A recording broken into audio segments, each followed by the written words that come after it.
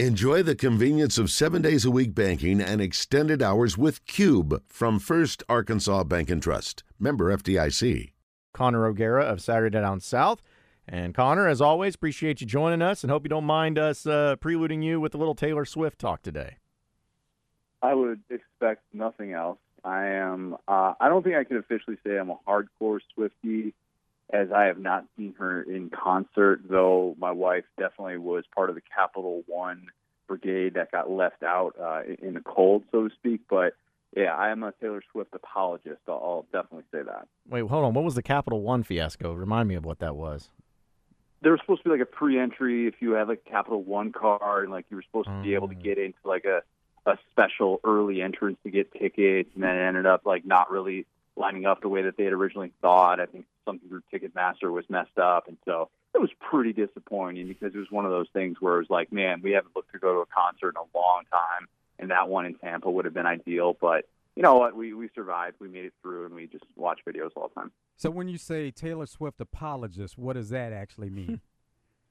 If you're going to say anything negative, I'm going to defend her. If you say, like, if you tell me, I'm a KJ defender through and through. If you say anything negative about KJ, I'm going to come after you, whether you're David Pollack or random person on Twitter with 12 followers. I'm going to defend KJ.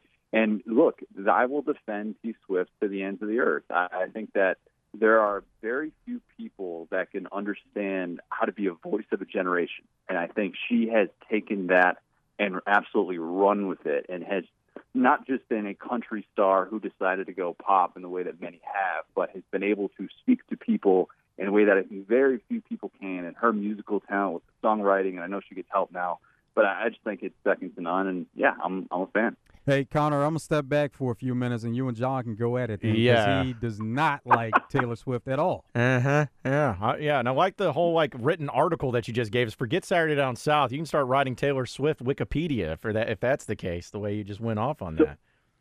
So I have an idea for one day when I eventually, and that time has probably passed me because I was on paternity leave a few weeks ago, or a few months ago rather, and it didn't happen then. So it's probably not going to happen at this stage of my life as I approach my mid-30s. But I have an idea for a TikTok channel called Y'all Said What, wherein I break down country music lyrics, and I actually just break down how ridiculous they are. And I'm a country music fan, but like some of the things, I would break down George Strait's Run, and I would go crazy in depth about the premise that's associated. Heads Carolina, tails California. Like I would go really into the weeds on some country music lyrics, and probably some T Swift would come up.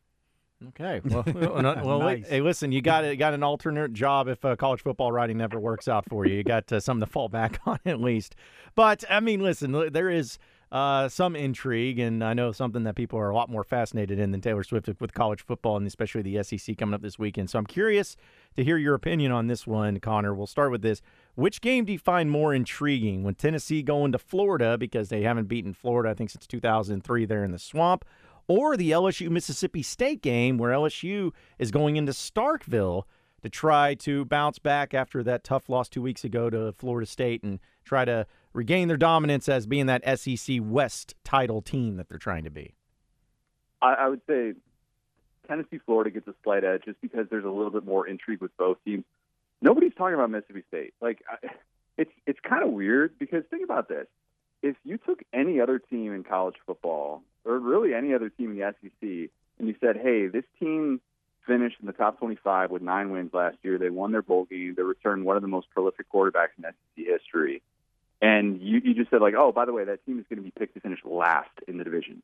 You'd be like, wait a minute, what? What are we talking about here? But it's because of the transition from Mike Leach, obviously, to Zach Arnett, that I think there's a lot of skepticism seeing some of the early signs of this passing offense, which is in for a total transformation. People are kind of quiet on Mississippi State. So I would say that there's more intrigue probably in Tennessee, Florida, because of the aforementioned drought that you're talking about. Tennessee just can't win in the Swamp. They just cannot win there. And they've had advantages in years past, and it's just for whatever reason, college football gods have said, nope, we're going to let Felipe Franks throw a Hail Mary in the final second tier for a walk-off winner for Florida. Or it's just something random happens like that.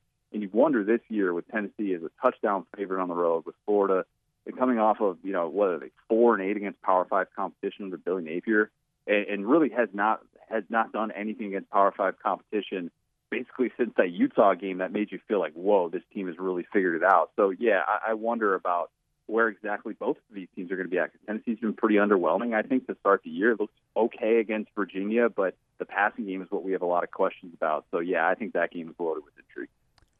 A couple of other games, of course, Arkansas hosting BYU, but Missouri is hosting number 15 Kansas State coming in, so that's one that people will probably be on the lookout for, just to kind of see where Missouri stands at this point, playing a team that's ranked that high in Kansas State.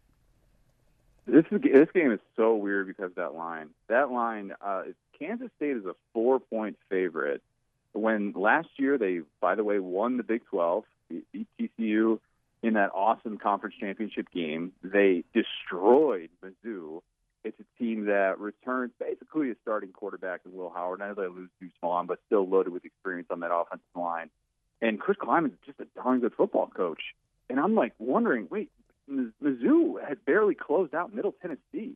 They've been really disappointing, I think, to start off the year. And it's been Luther Burden and nothing else on offense. And so I'm wondering, why in the world is Kansas State only a 4-point favorite on the road in Columbia? That's one that I blindly kind of picked Kansas State to win by 2 touchdowns, and I'm feeling like the odds makers know something that I don't. But yeah, I mean, I think Mizzou is one of those teams that, like, gosh, if they don't improve with this roster, a roster that was second in Bill Connolly's final percentage of returning production rankings that came out in August, like, if they don't improve with this roster, I just don't think it's ever going to happen for Eli Drinkwitz. And I think that there will be a lot of people wondering if they can get a big-time win. If Mizzou wins this game, it's the best win for an SEC team so far this year, which is a crazy thought. So speaking about Arkansas and BYU, it's an interesting game for Razorback fans because they look at it as, hey, hasn't looked stellar so far, but if they lose this game, they got 4 straight ones they could lose too, and then they could be staring at 2-5 when it's all said and done. Now, how important is it for Arkansas to take care of business and win this game? And this was a high-scoring affair last season. Do you feel like it could be that again this season in Fayetteville? I don't think it's going to turn into the track meet that we saw last year. I don't. And maybe it will. I think these defenses are going to be better. I do. And I think, part of it with Arkansas is you want to see the ground game improve, and you don't want to feel like everything is just on KJ's shoulders. And the defense has played well so far, and I don't want to take credit away, but at the same time, you're looking at the competition, you're trying to figure out, all right, what exactly is that worth at this part of the season, given who they've played? And I think that if you're an Arkansas fan, the 2 boxes that would just be fantastic to check in this game. See the ground game look really good without Rocket. See this group up front kind of grow up. These questions that you talked about a lot in the offseason that Sam Pittman was referencing on the offensive line, see those issues sort of put on the back burner at least for a day.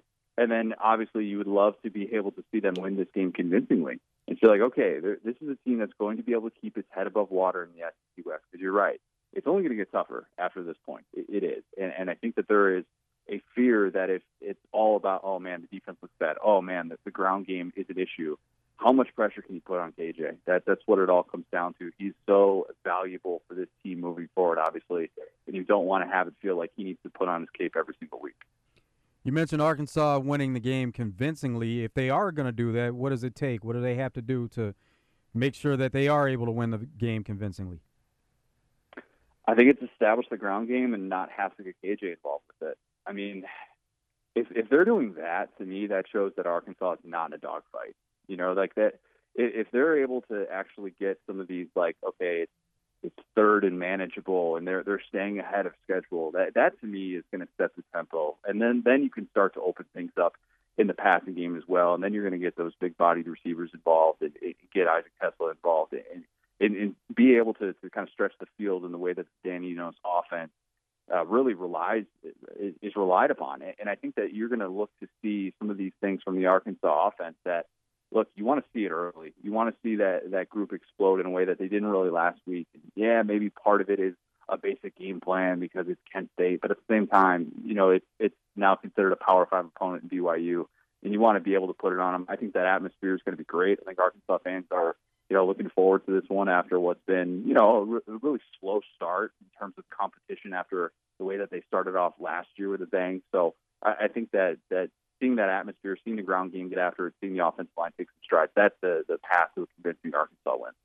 Speaking with Connor O'Gara of Saturday Down South here on Out of Bounds. And, Connor, we went through a few of the games this weekend too, and the SEC is kind of taking some criticisms, I would say. Just, they're not looking so good because you've had these big matchups or bigger matchups where the teams have lost, whether it's Alabama losing to Texas. You think about South Carolina losing to North Carolina, LSU losing to Florida State.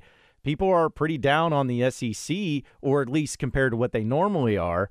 Do you see that being the case where the SEC as a whole is down and it isn't a great conference like it has been in previous years, or is it just still really too early to tell? It's not as deep as it's been in previous years. And I'm usually not the person that's going to rush to judgment, but I don't think that this year is a sign, the SEC is falling off the face of the earth. I think it's a little bit reminiscent of 2016. And if you go back to that season, it's one elite team in the SEC, and then everyone else was kind of disappointing at the top. You had Alabama going to a national championship that year and losing to Clemson, obviously, but it was, LSU loses in the season opener against Wisconsin at Lambeau. Auburn's disappointing. A&M, they fall on their face after, the first half of the season. Like, the SEC just did not have the depth that many were expecting to that year, and you can look at the East champ, and it was just kind of dismal. And you look up at the end of the season, and every non-Alabama team had 4 losses. So could this year be that? I think that's possible, with Georgia being a team that maybe gets to a national championship, and then everybody else is like, 3 or 4 losses. Like, what's going to move the needle for the SEC in non-conference play with those losses already stacked up on the resume? Like, that to me is where I would say, yes, it's going to be a disappointing season for the SEC. It doesn't mean that this is just forever and this is the way that it's going to go into the new era of college football. But, yeah, I think it's just been a really bad start, and it's a sign that the SEC doesn't have the depth that maybe it's had in years past. What's the pecking order after Georgia? Georgia is the top team in the conference, and then where does it go from there? Your guess is as good as mine.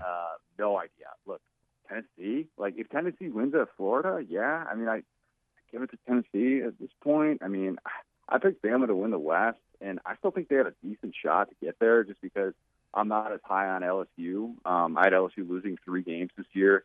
I love what I've seen from A&M's offense so far, but defensively, I mean, DJ Durkin, they've been kind of a disaster. And I look at Ole Miss, and it's like, yeah, I mean, they have the best win of any SEC team so far, but it was still against the Tulane team, a Group of 5 team with a backup quarterback. So what does that really say? And I don't necessarily think that we're about to pencil in Ole Miss to get to its first SEC championship game. So I think that question is totally wide open. Tennessee probably has the best path to it at this point, but I don't know if LSU wins convincingly at Mississippi State or Tennessee wins convincingly at Florida. That'll probably be good enough for number 2 at this point. And also, just looking at it from the first couple of weeks, they always talked about certain quarterbacks that look great or certain running backs that look great in the SEC. Like, who's the best player right now in the league? Because even KJ Jefferson doesn't have the numbers and the stats necessarily, or even Judkins hasn't really had his stats. Rocket, we know, has been hurt. So right now, who's the best player in the SEC? I'll give you an off-the-wall answer that nobody would pick, and this won't be received well in a lot of places, I'm sure. Jaquavius Marks, who goes by Woody, running back in Mississippi State, has been phenomenal. That guy in that new scheme that Kevin Barbay is running, he has been lights out. Everything that they could have hoped for in that scheme. That guy has been everywhere, all over the place. He and maybe Trey Harris, the Ole Miss receiver from Louisiana Tech, who actually got banged up in that game against Tulane. That guy has just been all over the place. Can't stay with him on the field. Can't stay with him after he catches the football. Those 2 guys have just been insanely good. And James Pierce for Tennessee is really coming into his own as an edge rusher. Guy who's got 3 sacks already. He's really, really shown that he is every bit as worthy as whatever 5-star billing he came in with. So I'd say those are kind of the 3 guys that come to mind. But you're right. There just hasn't been that stud, bona fide, lock-it-in guy. Connor Wigman's another one I think that has been off the charts good. I put him just behind KJ in my quarterback rankings if I had to do those right now. Looking at Georgia's offense this year, do you see any differences there? Stetson Bennett's gone, so got a new quarterback, but Todd Monken, the offensive coordinator, they have a new offensive coordinator and doing some different things. So do you see that maybe their offense looks a little bit different from what it looked the past couple of years? Yeah, I think so. I've been making that drum all offseason that Mike Bobo is not Todd Monken. Georgia fans that are just of the belief that he's going to transform into Todd Monken's mind and body and spirit are just crazy. I think that they've seen these slow starts so far that Georgia's gotten off to, and the final score hasn't really indicated it. And they're kind of like, man, where's the creativity? Why is it so difficult to get Brock Bowers in space? This guy's maybe one of the two best football players in the sport right now. Like, why is it so difficult to scheme him touches? And they haven't really seen it in the ground game that I think in the way that I think they were hoping to. But yeah, that's going to be the biggest question with this Georgia team moving forward. It's the reason why I don't have them becoming the first team to three-peat since 1936 Minnesota. That's why I have them losing in a national championship game, because I think offensively it's at some point going to come down to being able to scheme open guys against really, really good competition. I think that's where Mike Bobo is going to fall short. Real quick before I let you get out of here, Connor, is Colorado for real or not, or do you need to see more? For real, in the sense that, like, 8-4, Frisky, going to be able to hang with a whole lot of teams? Yes. For a team that's been to one bowl game in the last 15 years, that's for real. Like, Deion is going to be in the National Coach of the Year conversation. There's no doubt about it. Their offense is fun as hell, man. Like, Shedeur Sanders, what he's doing, Travis Hunter being, as my guy Josh Pate would say, the Shohei Ohtani of college football, has just been absolutely electric. Dylan Edwards as well. I think they're for real in that sense. If you have realistic expectations, which a lot of people are saying, like, I don't know, 4 or 5, maybe 6 wins at best, I think they're going to blow that out of the water this year. I think they're more like an 8-4 team because the Pac-12 is loaded with good quarterbacks that'll probably do some good things against that defense starting next week with Oregon when they have to play against Bo Nix. But, man, it's been fun to watch. They're the story of the year in college football so far. Well, Connor, as always, we appreciate it, man. Have a great weekend and watching all those games, and we look forward to catching up with you later down the road. And just remember, Taylor Swift sucks. We're going to get into a T Swift JT argument at some point. But yeah, we'll talk soon, man.